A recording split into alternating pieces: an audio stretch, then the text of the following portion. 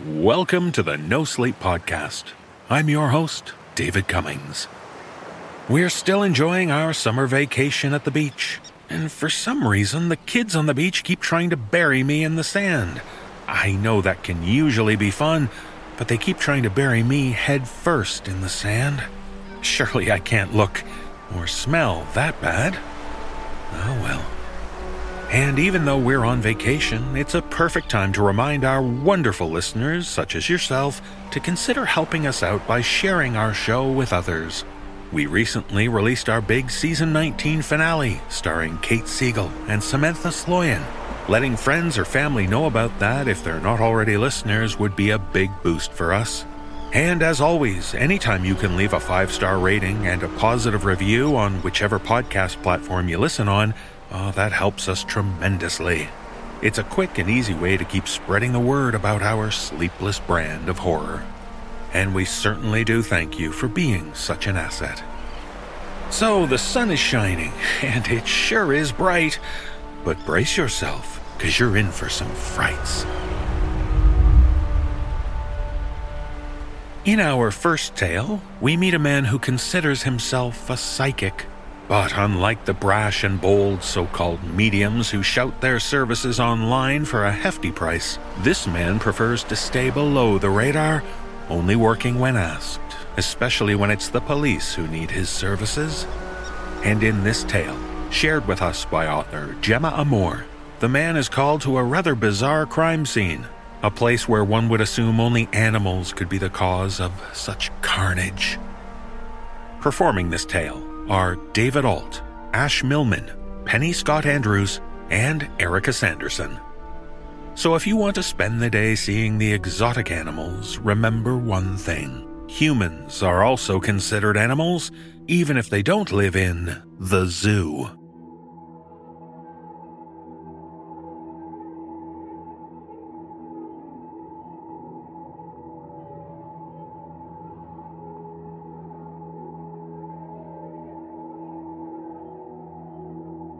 I knew I was in for a rough ride long before I saw how many people were camped outside the London City Zoo's main gates, which were cordoned off by the time I pulled up in my brand new Mercedes AMG GT. I knew it because I felt a sense of dread building in my bones. Hard to describe, but that's the best I can do. My bones on fire. Not in the same way that old women say their bones ache before it rains. More like my bones don't feel pain, but they are pain. I am made of it. The closer to the echo of a bad thing I get, like my skin is stretched across a scaffold of suffering. I felt it from several miles away, this particular bone bad, so I knew I was letting myself in for something truly terrible this time. I knew, and I went anyway. I chased the money. See, what else is there worth chasing? Only charlatans claiming to be psychic chase glory. The best thing we can hope for is that someone takes us seriously, that those we choose to open up to can discern between the genuine ones like me and the crackpot scumbags who only pretend to have powers so they can soak up adulation and profit from the pain and suffering of others. The false ones are those who lap up the limelight, beg for attention however they can, insert themselves into missing persons cases and the like, uninvited. I don't operate like that. I'm a consultant. Legitimate, payrolled. I stay away until I'm invited, bit like a vampire, I guess.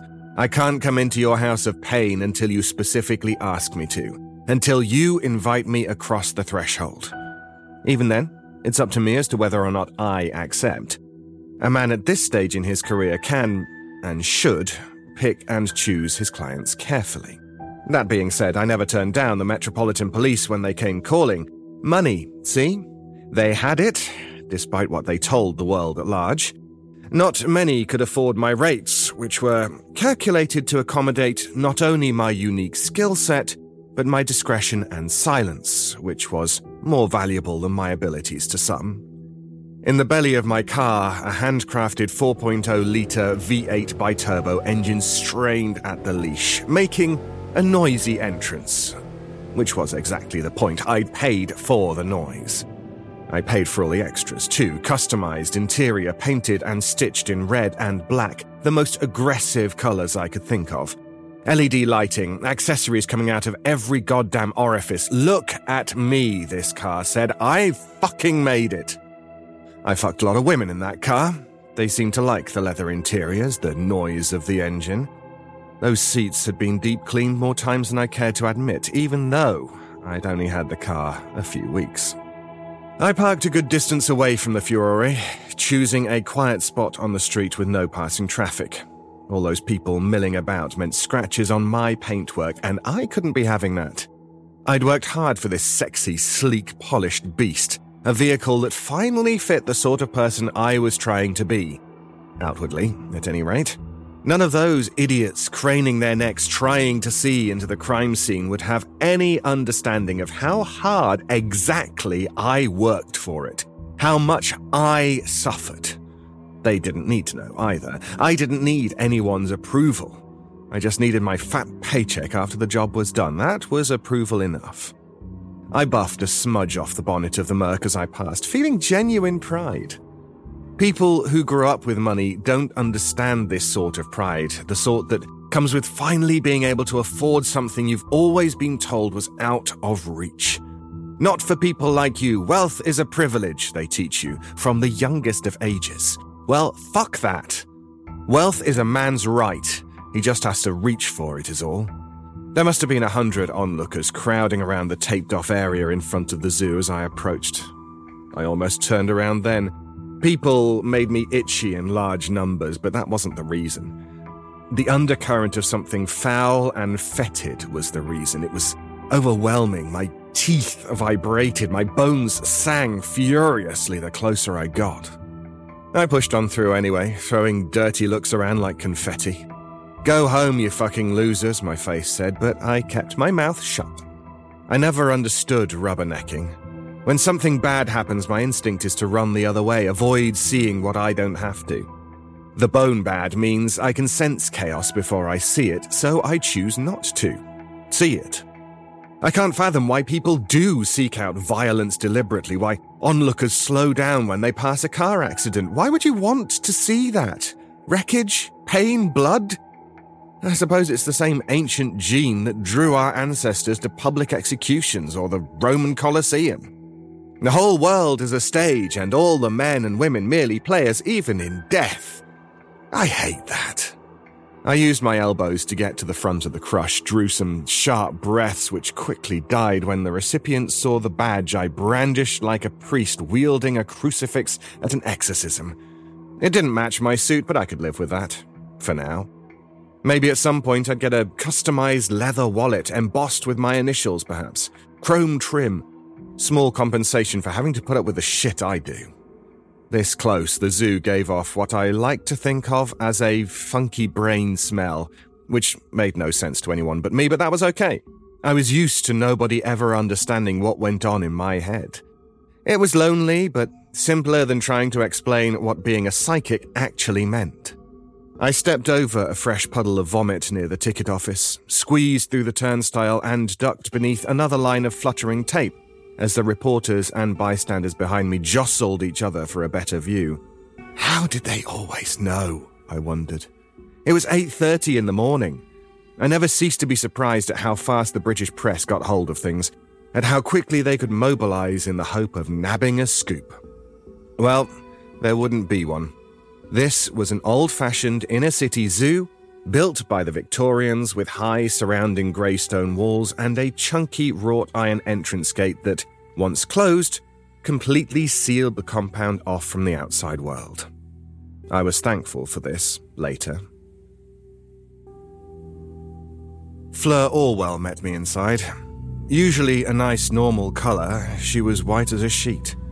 My heart sank further when I saw this, which was saying something because it was already down by my screaming knees. Alistair. Fleur. What? I trailed off, partly because of the pain, partly because I realised I couldn't hear or sense any animals. Not a single one. But wasn't this a zoo? I swallowed, my throat dry. "What have we got?" My voice sounded a good deal less competent than I would have liked. "Your call was pretty cryptic. God, my bones. My poor bones. The pain got worse by the second. It was like a crushing fist." I steadied myself against a wall.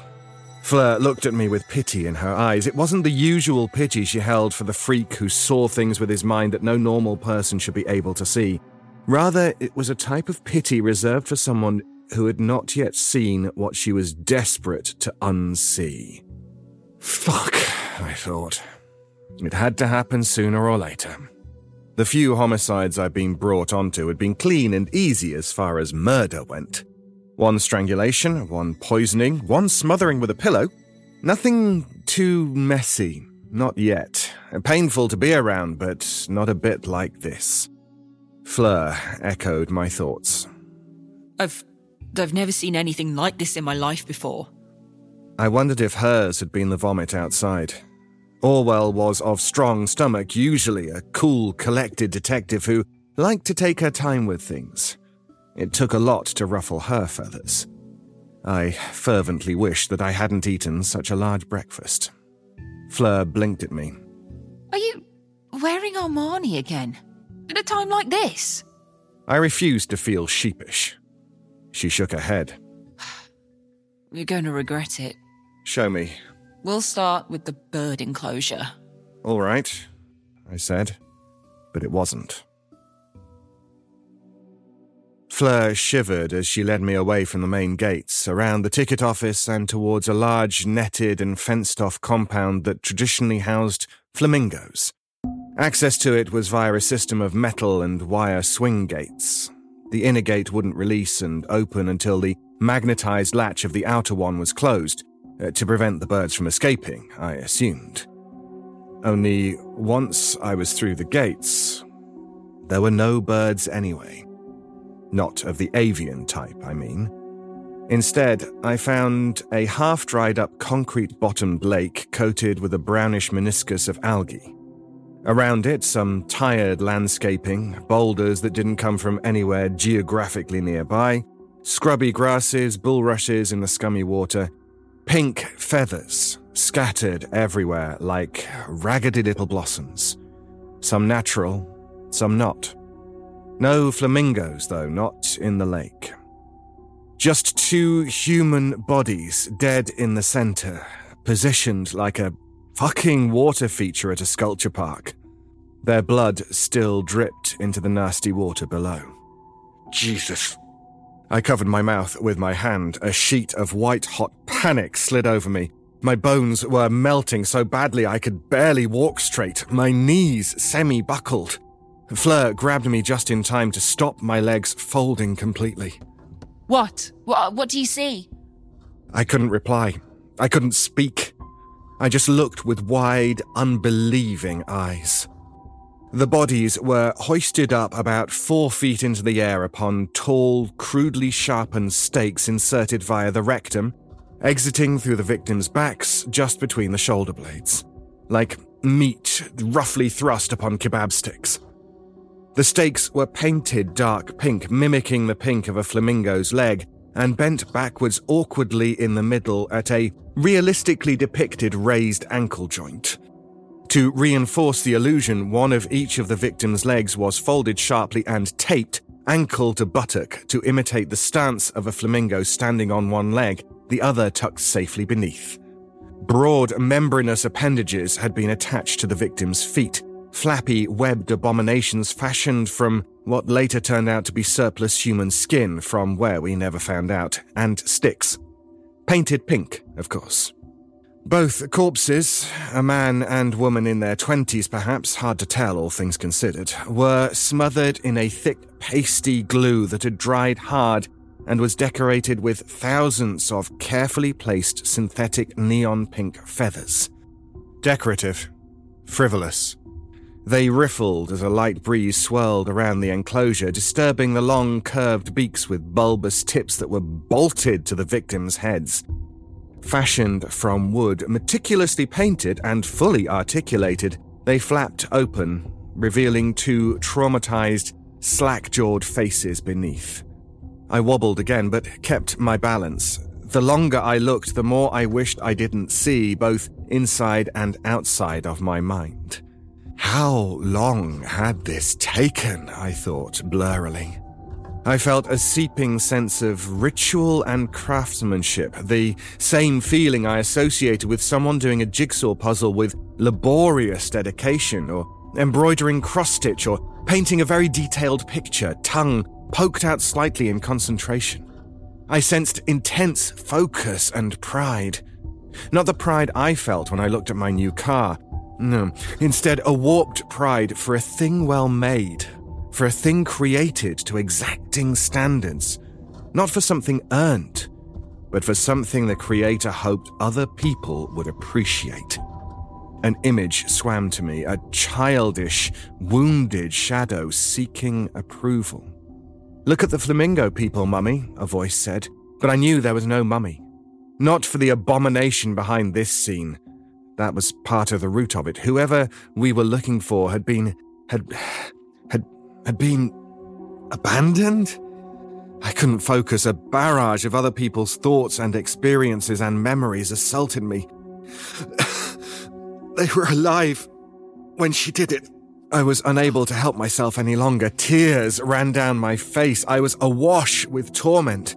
My bones told me a story of splintering vertebrae, of ruptured skin, of inhuman strength, of immense, intense suffering and fear and trauma, and I couldn't help myself.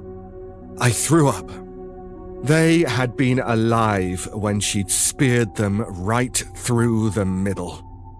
One had watched the other die in brutal, indescribable agony.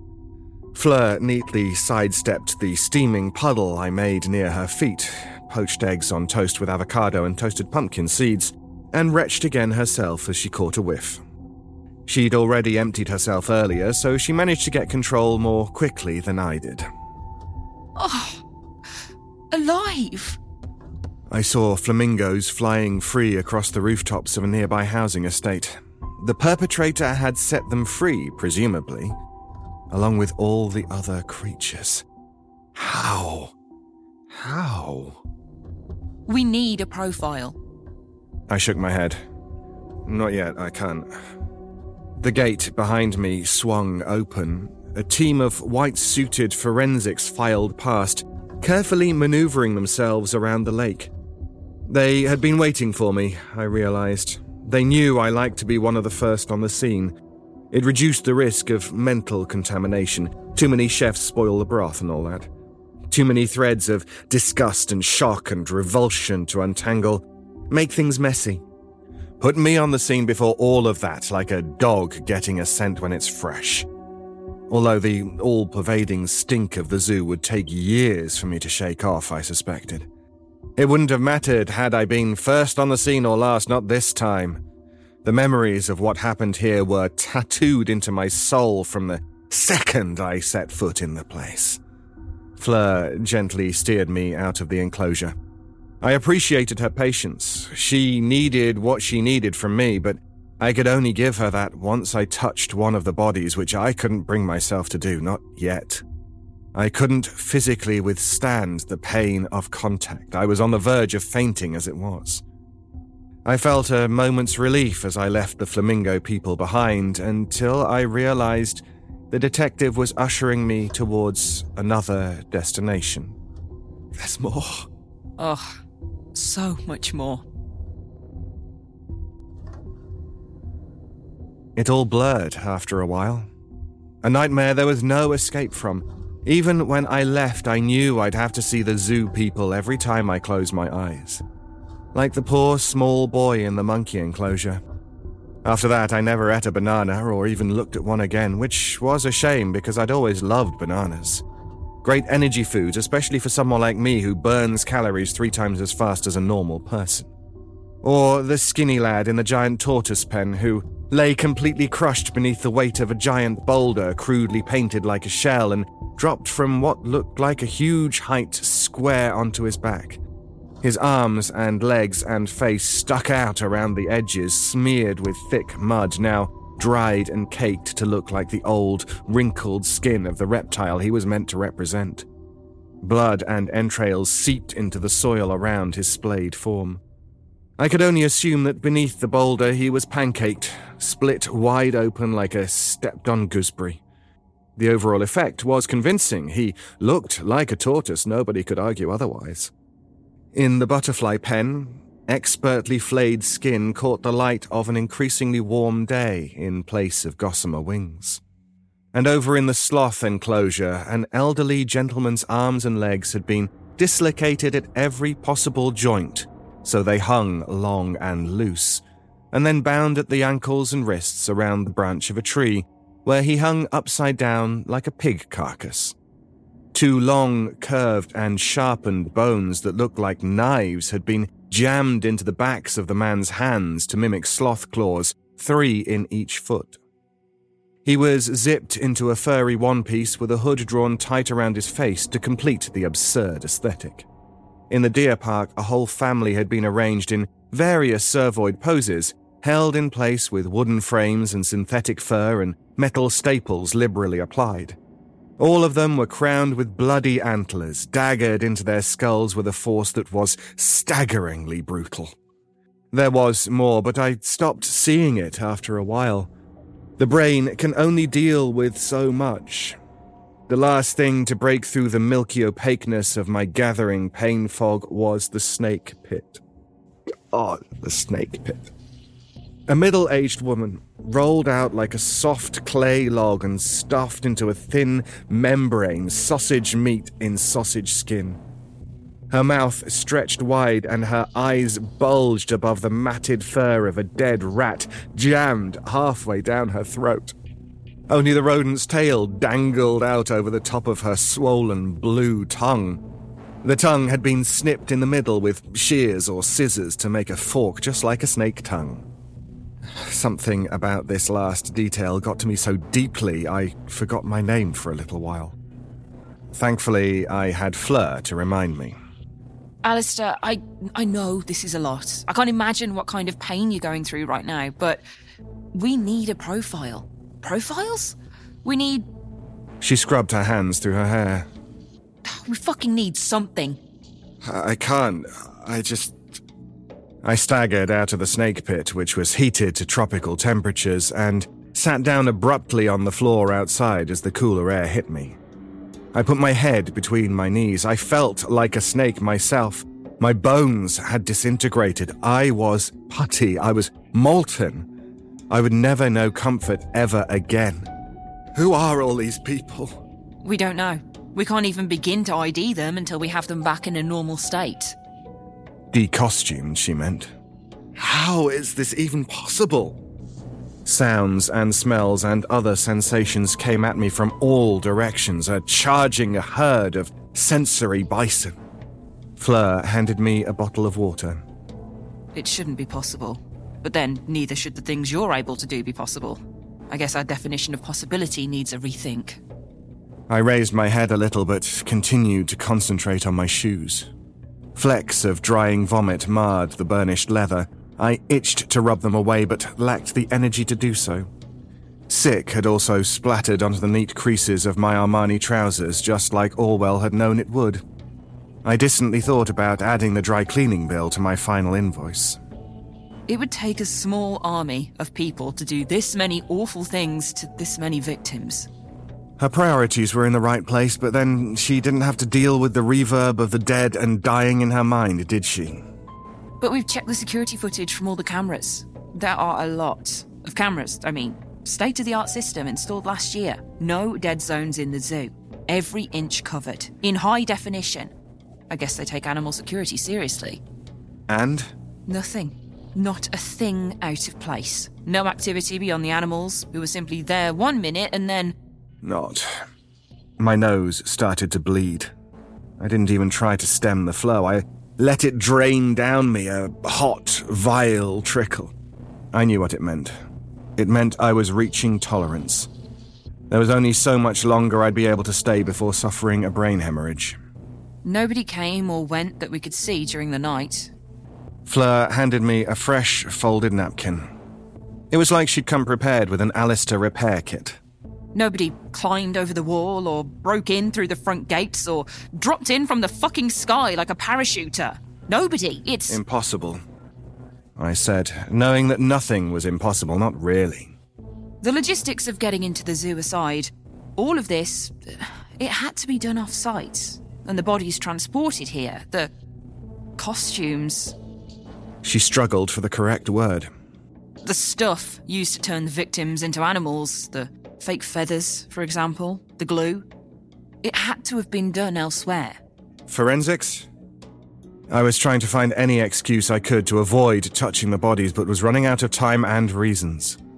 Forensics will comb every single inch of this place, but what are they going to find? Dozens of sets of fingerprints, hundreds of footprints, countless discarded hairs and fingernails and tissues and blobs of chewing gum and scraps of litter. And it's a zoo, for fuck's sake.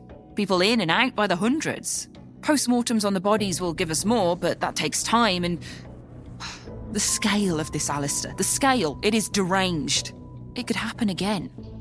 The implication, whether or not it happened again, was now my responsibility. The strength it must have taken, the sheer force applied, the scope of violence, I am completely fucked. Completely. I may as well resign now, this morning. We'll never solve this without you. There is nothing to solve. Nobody came, nobody went. It's like someone clicked their fingers and manifested a human zoo. I threw up again. I felt better after the second time, like vomiting relieved a little pressure somehow. Or maybe the physical sensation blotted out the pain of my bones momentarily. Either way, it gave me 10 minutes of breathing space. I stuffed the napkin into both nostrils and hoped it would be sufficient. "What do you need from me?" I said, knowing full well. A profile. There must be at least 2, if not more people involved. Terrorism? Animal rights? I gave the detective a flat look over the blood-soaked material. "I think animal rights activists have basic moral limits, Fleur. Besides that, no. It doesn't feel right. The sense I get is not of anger, no rage, no lessons to teach, no organized sense of justice." What does feel right? I put my head back, opened my mouth, put my tongue out to taste the air. Child's play. What? It feels like a kid playing. You know, little kids, how rough they can be. It feels like that. There's a lack of awareness of any wrongdoing, enthusiasm, like it's a game. A game?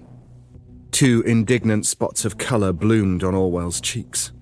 A game of dolls or dress-up, you know? Let's play zoo. But that doesn't make any sense. How could a kid be responsible for this? I shrugged.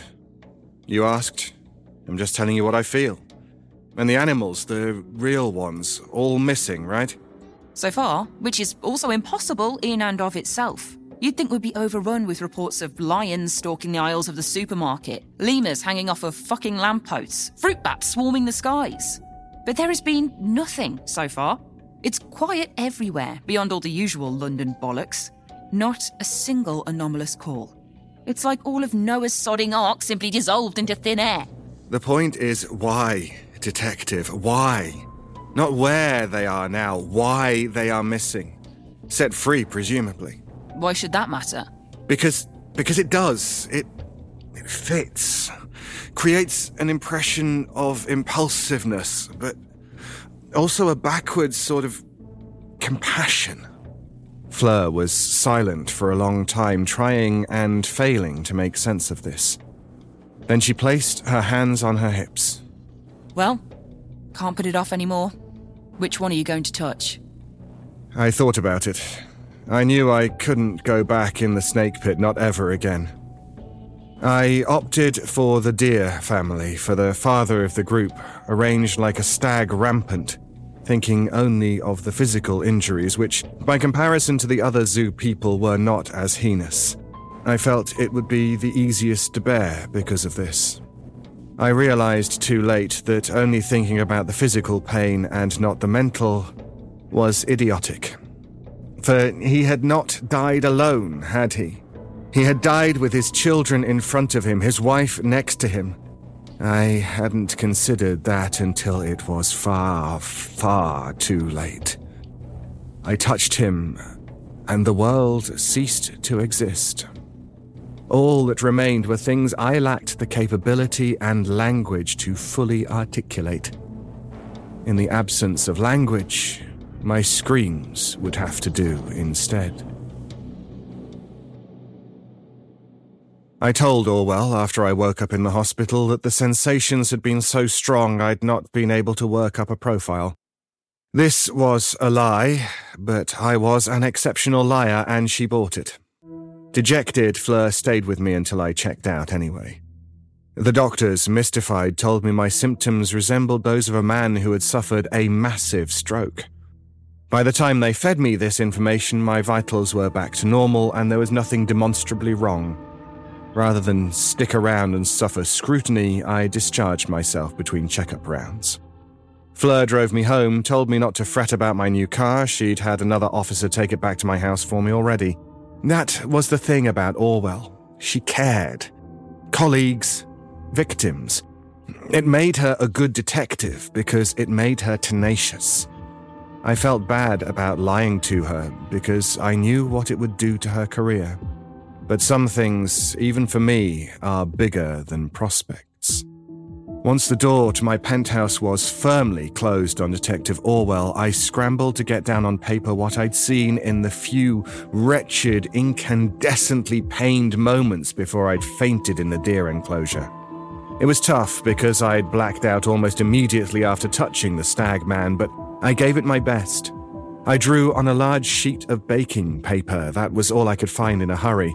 What I'd seen had not been easy to visualize, but I did my best. I drew a small child curled up in the corner of a dark, cluttered room. I drew an old house with a lamppost outside. I drew things I didn't fully understand, shapes and lines and patterns. I drew sticks and stones and bones. I drew dolls and blood and entrails like sausage links. I drew until my fingers were numb, and then I stopped. I took a shower, binned my blood and vomit-stained suit and shoes, put on something softer, less formal, something that wouldn't intimidate a small child. I then ran the sketches I'd made through a reverse image search engine. I had to keep adding details and rescanning, dredging up more features from my recollections slowly, like cognitive fishing. Bricks, a deep red in colour, except around the window casements, which were a light cream. Trees lining the street, mottled bark, distinctive leaves. A wrought iron fence surrounding the property with unusual detailing welded at intervals. A porch light with a fleur-de-lis depicted in cracked stained glass. Terracotta mouldings on the columns holding up the porch. An old, tarnished brass letterbox shaped like a gaping lion's mouth. A faded set of painted daisies on a peeling wooden door. I used the image engine's Street View and a variety of other online searches until eventually I got a hit. A red brick Edwardian mansion block near Marylebone. I took the car. Finally, its horsepower had some function beyond mere peacocking. I found I suddenly no longer cared about the aesthetics, the gadgets, the expensiveness. I just wanted to get to where I was going, and fast. And this car I'd coveted so much was now just a tool to enable me to do so. Because I had to get to the kid before she did it again. The Daisy Chain Children's Care Home was housed in a decaying mansion, the outlier in an otherwise affluent district I knew well. An eyesore to many, but for the kids inside, a home of sorts. The door was opened eventually by a short, tired-looking woman in her late 60s. She had holes in her t-shirt and smudged mascara. A peeling, sticky label with a tired cartoon daisy motif on it said, Sandra. I flashed my police badge at her, fabricating a complaint phoned in by a concerned member of the public. Scared of repercussions, scared just in general, Sandra ushered me upstairs to the top level, the level just before the attic. It was stuffy and quiet and smelled damp. "She's up here alone?" I asked, knowing the answer. The care home manager looked at me with haunted eyes. I could see shadows beneath them. She was terrified of the kid, I realized. With reason. "She isn't like other children." She was abandoned? "Left at the zoo by her mother when she was 2 years old. She was too young to have any memory of it, but..." "These things last," I said, knowing exactly how it felt. Years of rejection because of what I could do. Because I'd been different. Backs turned, conversations cut short, relationships severed. It was why I liked money as much as I did. Money never let me down. Money never rejected me. "She's in there." We'd reached a small, dingy door at the end of a hot, narrow corridor. It was locked. She gave me a key. Our hands touched and a bolt of fear transferred, cold, greasy. The woman was a coward. "You can stay out here." I knew what needed to be done, didn't want any interference, not that I thought she'd stop me. And I fully intended to go through with it before I saw the child. I fully intended to kill her. Especially when I saw the things she'd made in that dark, cluttered room she had all to herself. I saw dolls fashioned from sticks and clay and fabric and skin and fur. I saw bones. I saw zoo people in miniature arranged just as they had been when I'd visited the zoo in person. The flamingos in the lake, the tortoise in his pen, the sloth on a tree, the snake, the deer family. I saw scissors and glue and feathers and stones, scraps of material and plastic and leather. I saw the city zoo's gates made from wire and plasticine. I saw the wall recreated with a ring of pebbles held in place with superglue. I saw it all. She was a model maker. A zookeeper of sorts. A tiny, demented murderer. I had every intention. She was a monster, after all. Someone who could make things in the musty recesses of a rotting house in the suburbs and somehow manifest those things onto or into real people, real locations. Like puppetry, only worse. Much, much worse. Because I don't think she knew that what she crafted here in the shadows was somehow enacted outside in true grisly proportions. How could she have known? She never left the care home, the room. She was locked in here because nobody knew what else to do with her. She was lonely and dangerous, powerful, yet unfettered by the constraints of adult regulation. She was a nightmare waiting to be unleashed upon the world at large, and for that reason she had to be killed. Except when I saw her, my heart did something strange. It beat faster and deeper than it had for many years. I felt pity in my raw, sore bones. She was scrawny and small like I'd been. Seated cross-legged on the floor, she was making another zoo person, a kangaroo lady. There was a pouch with a tiny baby stuffed inside. She'd stitched a long, fat tail to the model, who looked a lot like the care home manager, Sandra. Probably why the woman had been so frightened. Subconsciously, she sensed it was her turn soon. That meant the victims in the zoo must be people the kid knew somehow. Perhaps an adoptive family that had sent her back. Relatives, teachers, other people in the system who had let her down. I didn't know, and I didn't care. The kid looked up from her work slowly. She'd been fully absorbed. I saw the pink tip of her tongue poked out between her lips. Focus. This was a hobby for her. Craft. An innocent pastime. She found peace and solace and pride in what she was making. Our eyes met. A wall of latent grief and longing hit me like a bat to the head. Hope flared in her eyes. It was unbearable. It was enough to stop me doing what I'd meant to. Are you my new dad? I stood there, stripped down to a bare, piteous nub of a man. My bones were now singing a symphony of a life about to change beyond all recall. But this time it was not bone bad, despite the circumstances. It was bone good, although nobody but the two of us would ever understand that. I was unable to answer right away.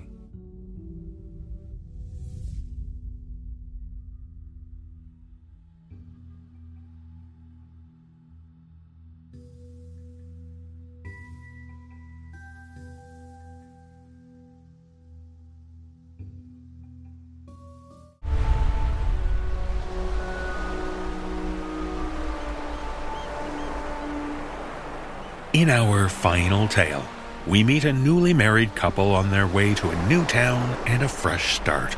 It's a long drive, one boring enough to make them consider helping a hitchhiker they see along the way. But in this tale, shared with us by author Stephen Waite, the decision they make is questionable when they realize their rider can't or won't speak. Oh, and did I mention the rider is dressed as a clown? Performing this tale are Atticus Jackson, Sarah Thomas, and Matthew Bradford. So take your chances if you must, but if you're going to be dealing with hitchhikers, make sure you're prepared for the honk honk.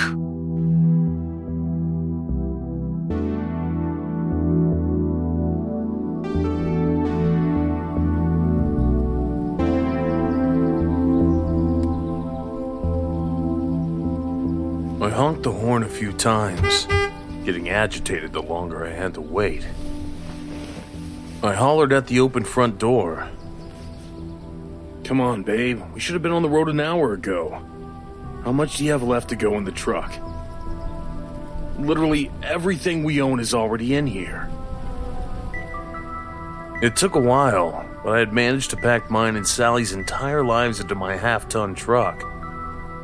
It looked like the Grinch's sleigh after stealing all the Christmas presents. I'm coming. Calm down, Matt. You know we aren't on any schedule. She closed the door behind her and hopped down the front steps to the truck. We get there when we get there. She tossed me 3 more bags of who knows what I somehow needed to make room for in the truck. Hey now, you didn't marry me a few weeks ago for my patience.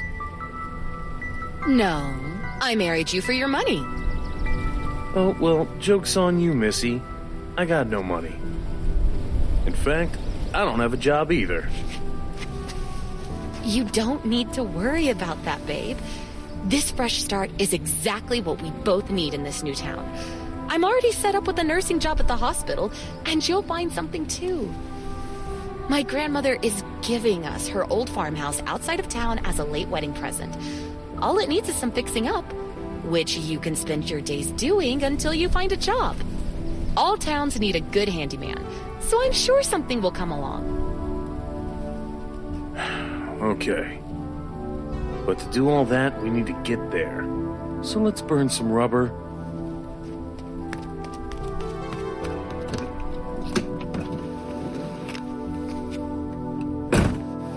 Onward, Captain. Sally kissed me on the cheek before jumping into the passenger seat. I fired up the truck and took one last look at our crappy city apartment before driving away. We hit the freeway, and before we knew it, we were on the open road to something better. I hoped.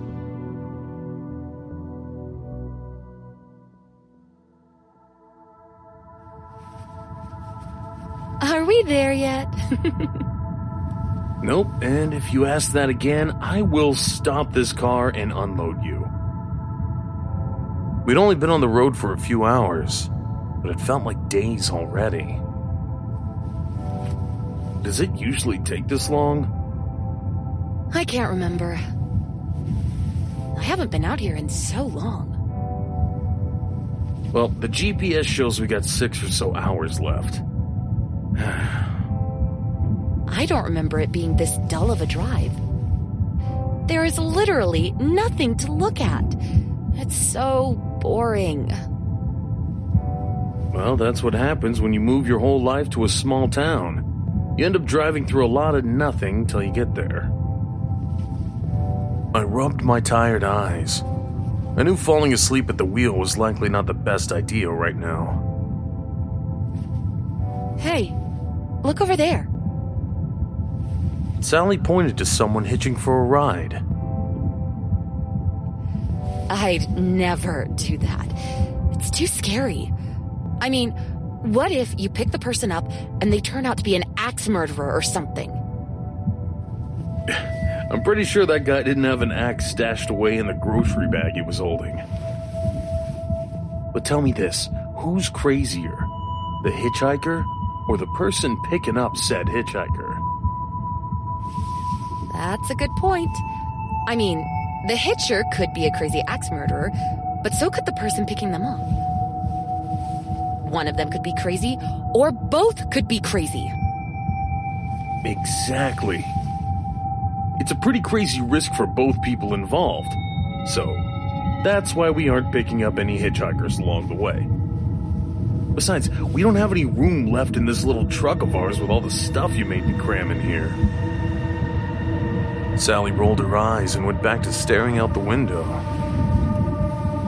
Our conversation about hitchhiking managed to kill a bit of time and gave us a couple of good laughs, but the trip seemed to be taking a lot longer than we initially thought.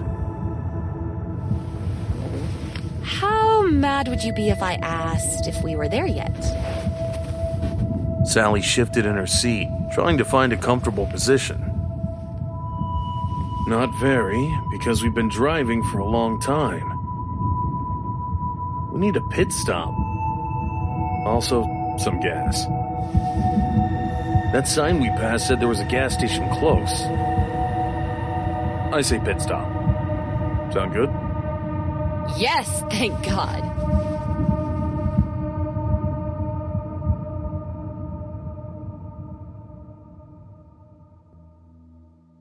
Our better spirits started to fade as the road fatigue hit us hard again.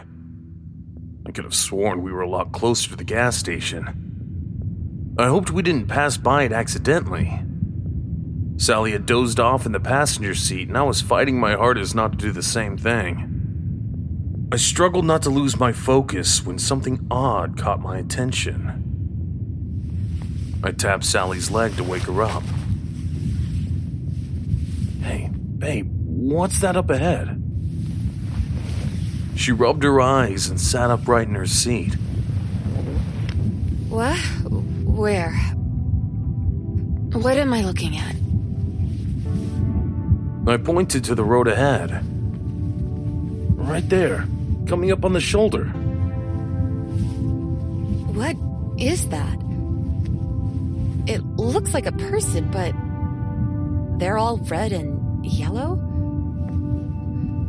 Is that another hitchhiker or something? Sally squinted her eyes to bring the mysterious thing into focus. The closer we got to it, the clearer it became. What we saw was probably the strangest thing you could see on the side of the road. We both stared out the passenger window at a clown as we drove by. What in the hell would a clown be doing in the middle of nowhere? That is downright freaky. Oh, calm down, you baby. We both know you hate clowns. I'm sure there's some logical reason for him being out here. She turned herself around in her seat to look out the back window at the clown. Yeah, he's a lunatic. There's your axe murderer, Sally. She rubbed my leg. Relax. The big bad clown isn't gonna get you. Gee, thanks.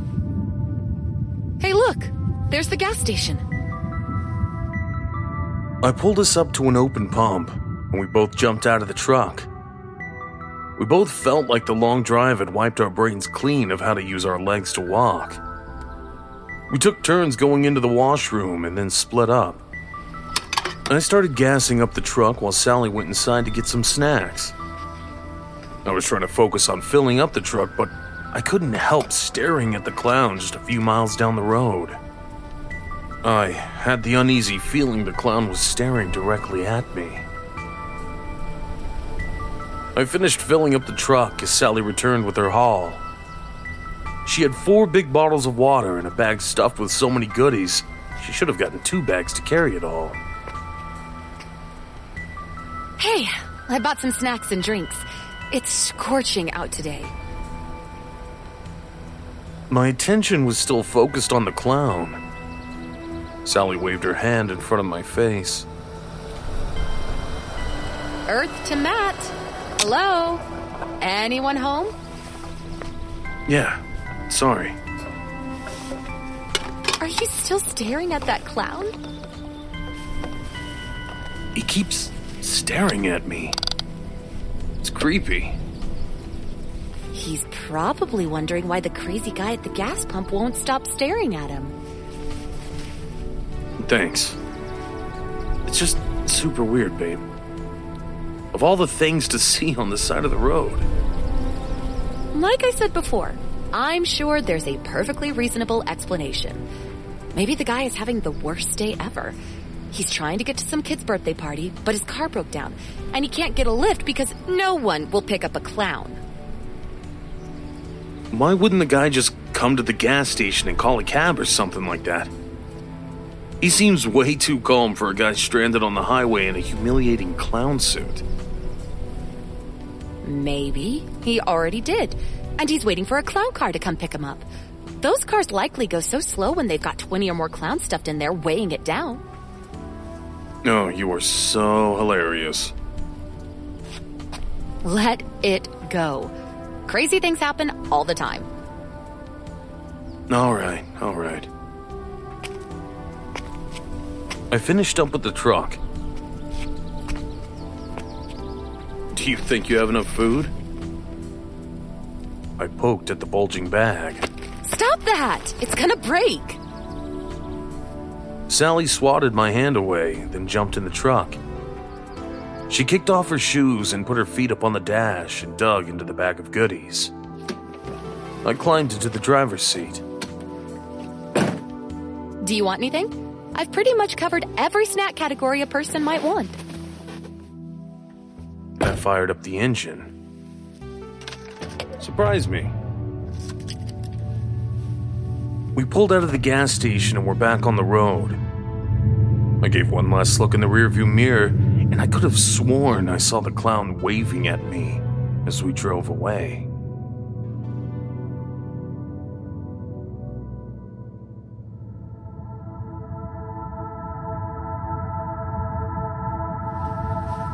Hey babe, wake up. I need you to double check the GPS for me.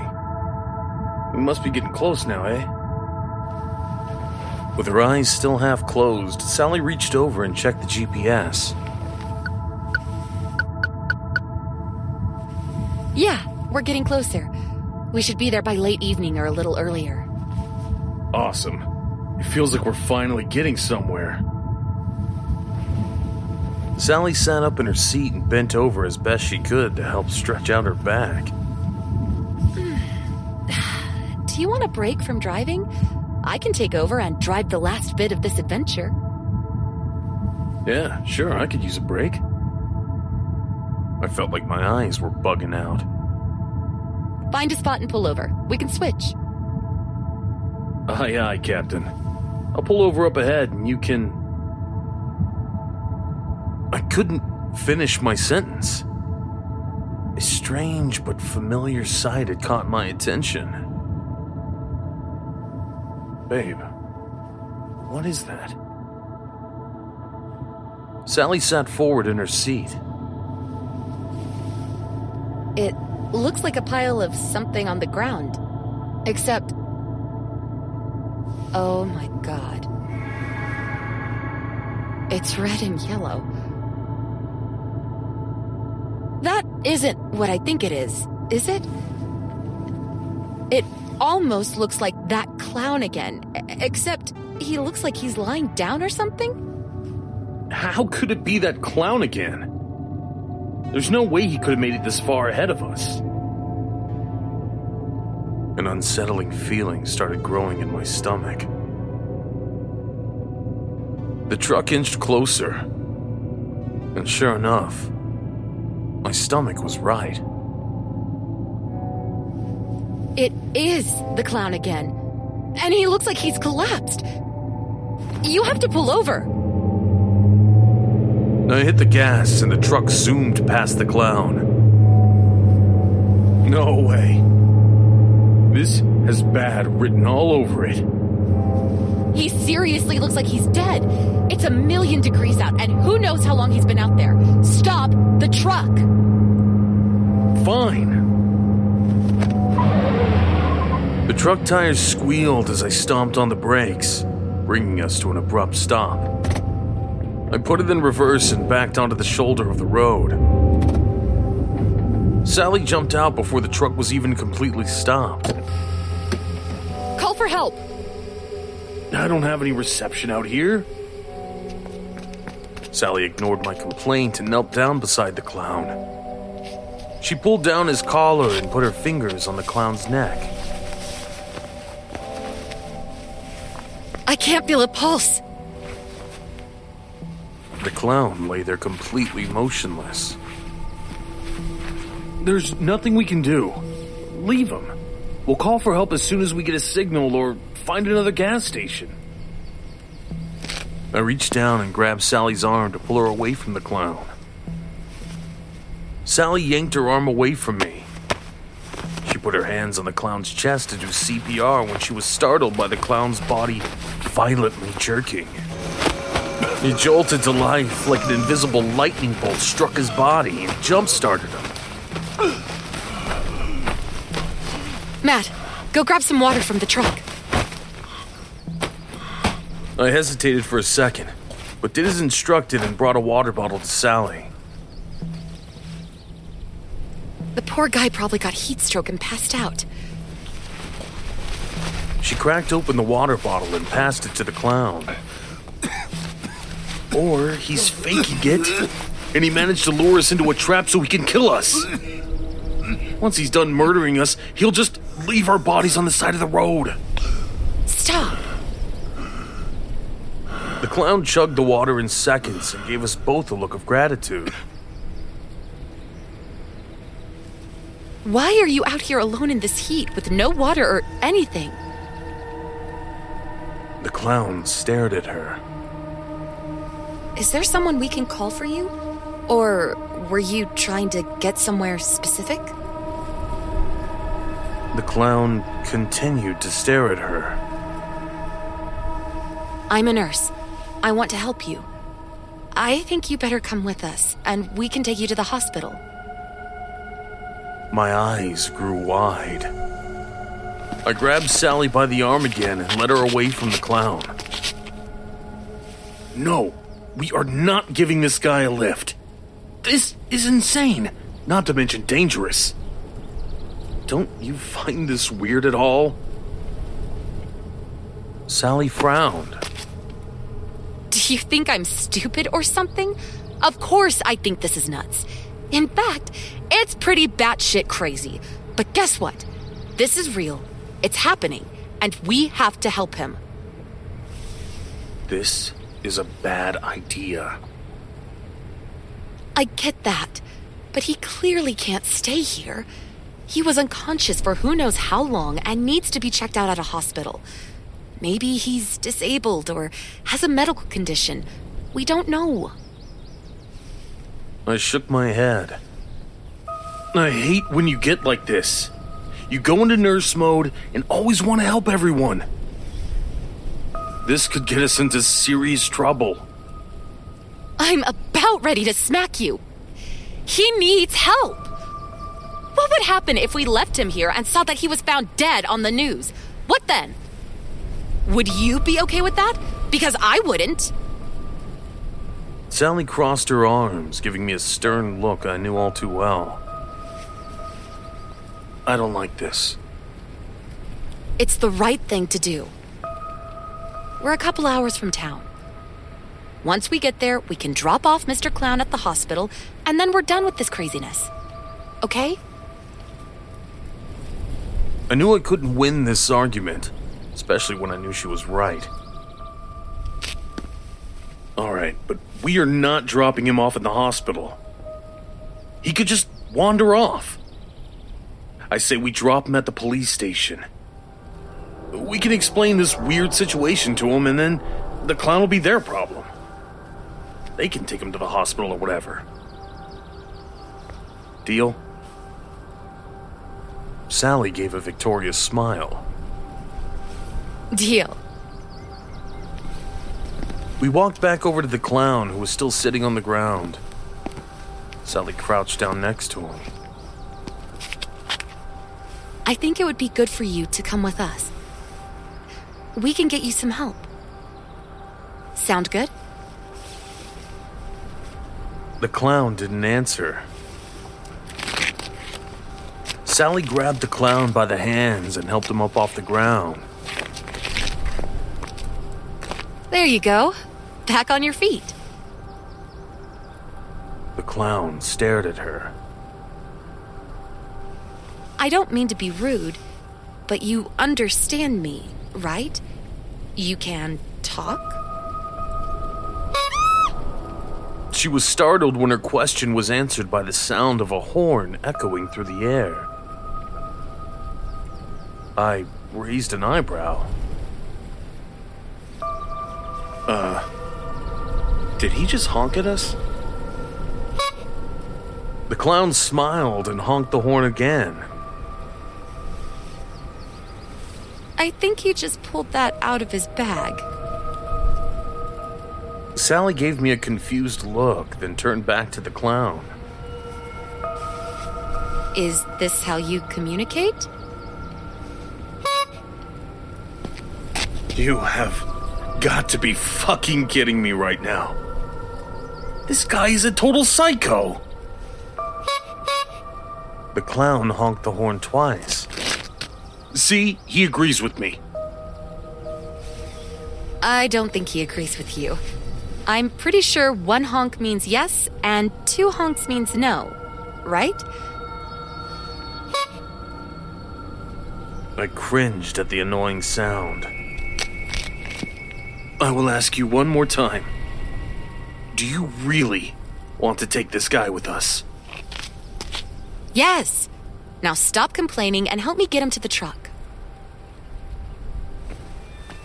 I walked over to give Sally a hand, leading our new passenger to the truck.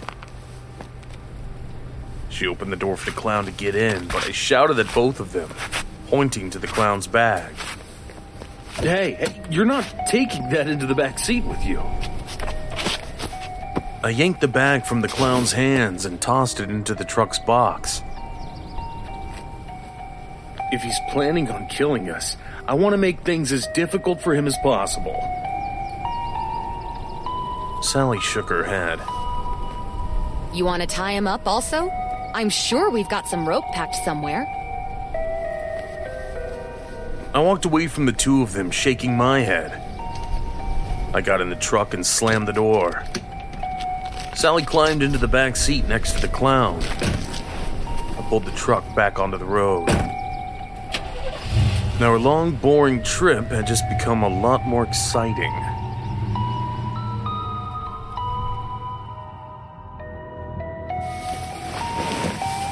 Can you pass me the GPS for a second?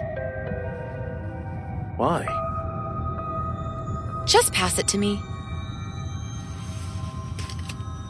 I handed her the GPS and watched her fiddle with it for a few seconds before turning the screen towards the clown.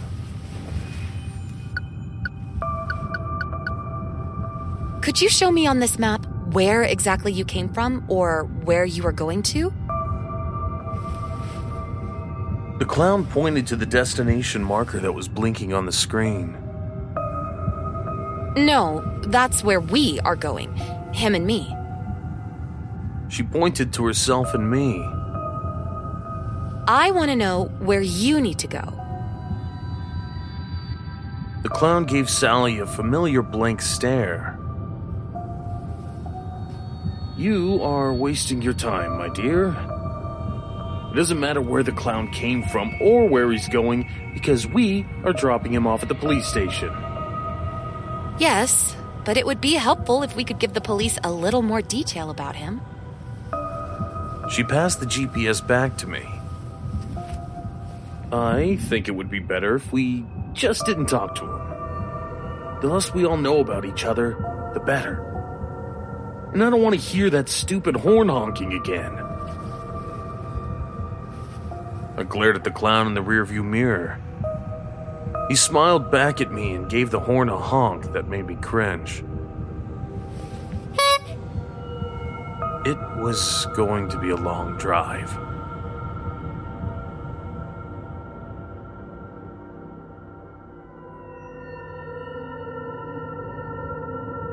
I didn't pay much attention to how much time had passed.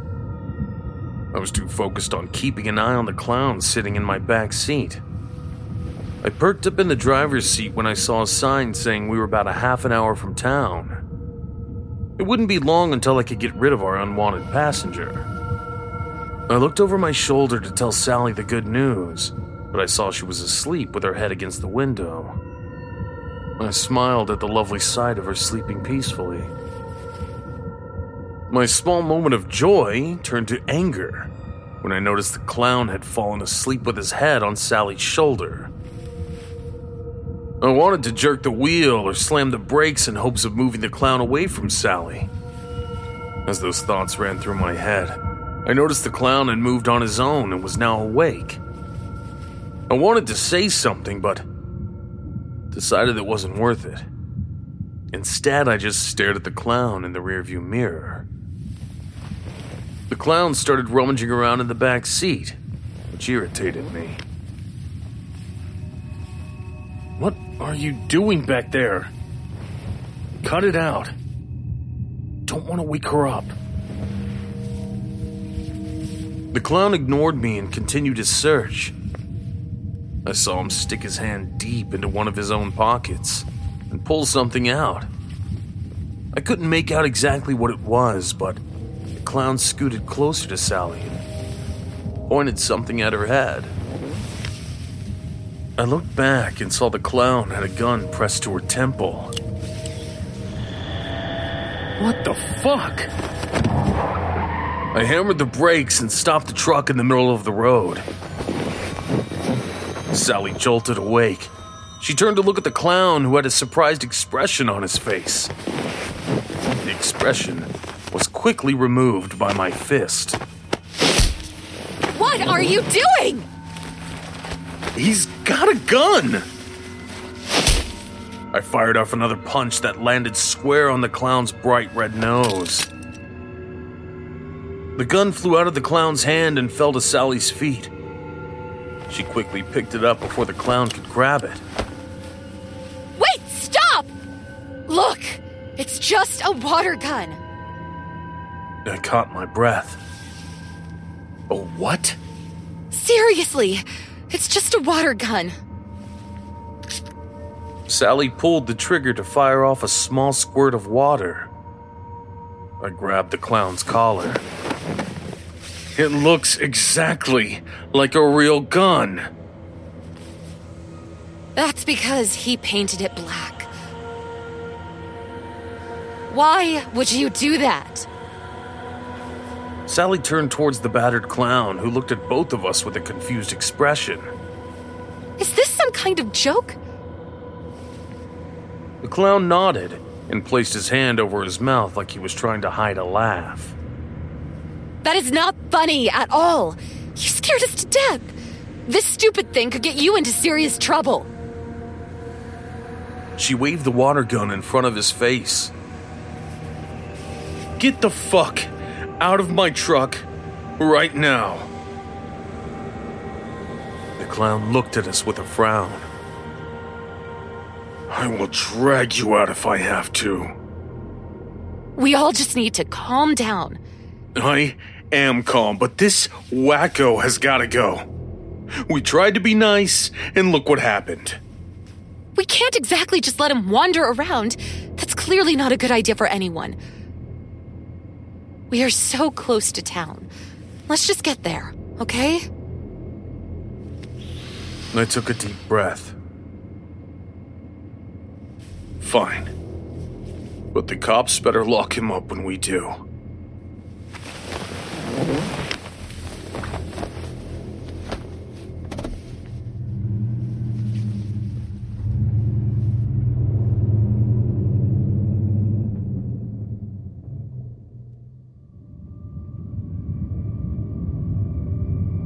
The last stretch of the trip into town was a tense ride. I juggled looking at the road ahead and watching the clown behind me. Sally stayed in the back seat and kept her undivided attention on the clown. She made sure he behaved himself. I slowed the truck down as we finally made it into town. I felt a slight relief that this craziness would be over soon. We followed the street signs and found our way to the police station. Sally partially remembered where to find it because her grandpa had been a cop in the town for years. After hours on the road and dealing with an unwanted passenger, the sight of the police station gave us both a sense of relief. It was like finding a pool of water in the middle of the desert. I pulled the truck up to the front doors and wasted no time jumping out and grabbing the clown's bag from the back.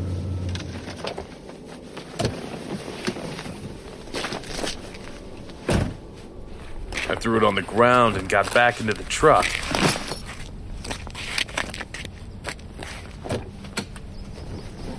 Sally got out and helped the clown slide out of the back seat and onto the sidewalk.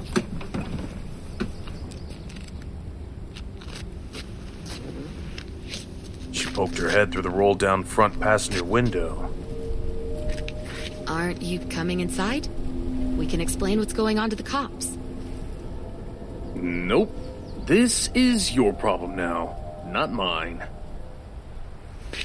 Seriously? They'll probably have questions about why he's beaten up.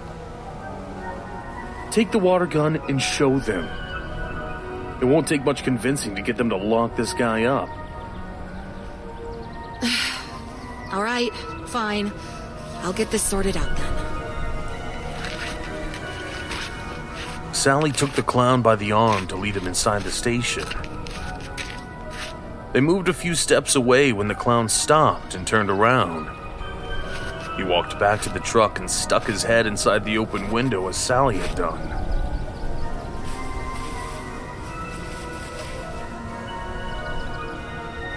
What the hell do you want? The clown smiled and waved goodbye to me. I resisted the urge to take another shot at the clown's red nose, tightening my grip on the wheel. Fuck you.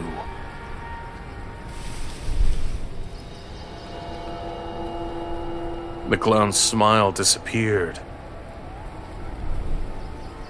He lingered a moment, staring at me before turning around and walking back to join Sally.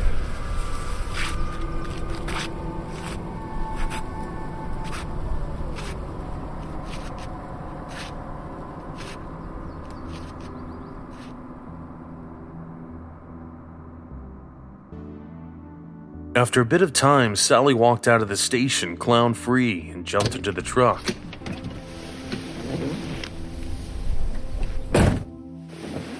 You're welcome, by the way, for dealing with all that. Are you done being a jerk now, or should I find another ride to take? I'm sorry, all right? This whole situation didn't sit well with me at all. I didn't mean to be such a dick to you, but that asshole in the clown suit gave off a bad vibe. I know. And the police agreed with me that the whole situation was pretty wild. I explained everything. The water gun incident. And they seemed pretty weirded out. The officer took down our info if they have any other questions. Okay. I'm still sorry I got so freaked out and everything. It's okay. We did the right thing. Yes, I don't think Mr. Clown was all there, but it's over and done now. We got him help, and now we can be on our way. I leaned over to give her a kiss. I won't have to sleep outside tonight, will I? Sally met me the rest of the way and gave me a quick peck on the lips. I'd never make you sleep outside. If you make me mad again, I'll just leave you on the side of the road. I laughed and breathed a big sigh of relief. The crazy situation was finally over.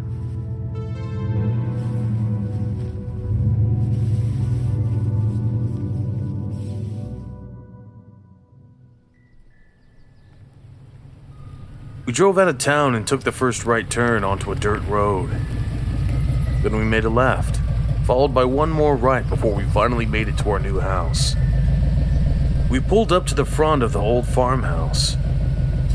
We hopped out of the truck and stood side by side, giving the place and the land a good look over. Sally gave me a big smile.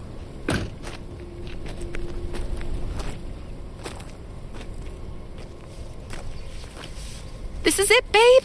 This is our fresh start. Everything will be a lot better for us from now on. I put my arm around her. I believe you, my dear. Are you sure? Because you still look worried. Let's start getting things unloaded. I'll feel better when we start making this place our home, I said, kissing her on the side of the head. We started to unload the truck. It was a challenge just figuring out how to unpack everything and not have it all topple down on us. I carried in a bunch of boxes and set them down in the living room. It was the room located basically in the center of the house. I hoped that would make our unpacking a little easier by grouping everything in one spot. It took a bit of time, but we quickly emptied the truck. Too bad all that really accomplished was moving one mess from the truck to the living room floor. Sally grabbed the last couple of bags from the truck and plopped them down inside. Are you buried alive somewhere in there? Getting there. I've got a surprise for you. I found it in the truck. Close your eyes and hold out your hands. I did as I was told. I opened my eyes to see a balloon animal staring back at me. You have got to be joking. I'm so done with anything clown-related. I twisted the balloon animal until it popped. So I guess we won't be inviting the clown over for dinner once we get settled in, huh? Really? And you were saying I was the one being a jerk? Okay, no more clown talk, I promise. Good. Now, do you mind if I turn on the TV? I need some kind of background noise while we unpack. Go for it, if you can get it working. It's late, so the only thing on will probably be the news. I fiddled with the knobs of the TV and rolled my eyes when the only station I could find was the local news channel. The TV's noise filled the empty house as we kept unpacking.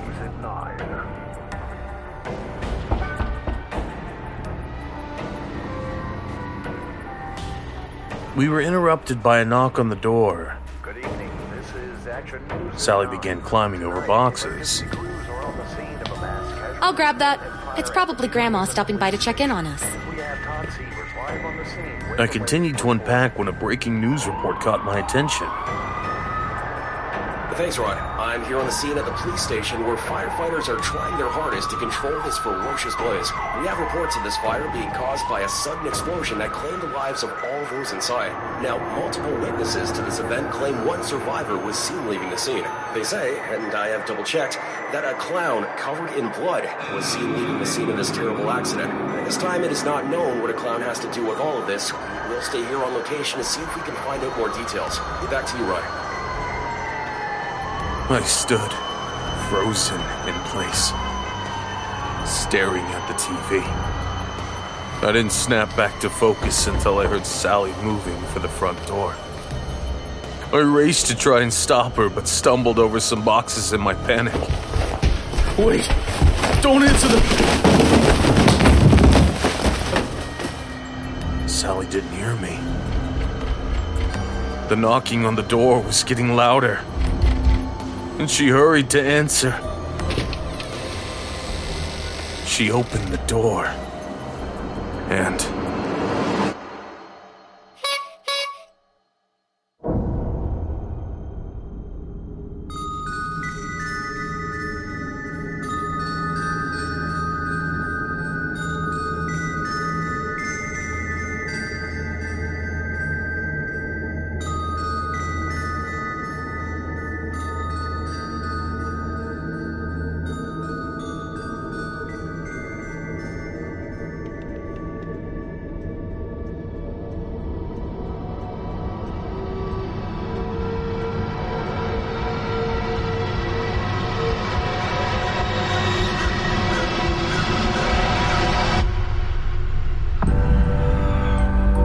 sleepless tales have dispersed this night, poetic works from darkness alight. We leave you with this, a question on a theme. Is all that we see or seem but a dream within a dream? The NoSleep podcast is presented by Creative Reason Media. The musical score was composed by Brandon Boone. Our production team is Phil Michalski, Jeff Clement, and Jesse Cornett. Our creative content manager is Ollie White. Our editor-in-chief is Jessica McAvoy. If you would like to find out how you can hear the extended editions of our program, please visit thenosleeppodcast.com to learn about our season pass program. 25 episodes, each over 2 hours long, and 3 exclusive bonus episodes, all for only $25. On behalf of everyone at the No Sleep Podcast, we thank you for joining us within the exquisite horror of our reality. This audio program is copyright 2023 by Creative Reason Media, Inc. All rights reserved. The copyrights for each story are held by the respective authors. No duplication or reproduction of this audio program is permitted without the written consent of Creative Reason Media, Inc.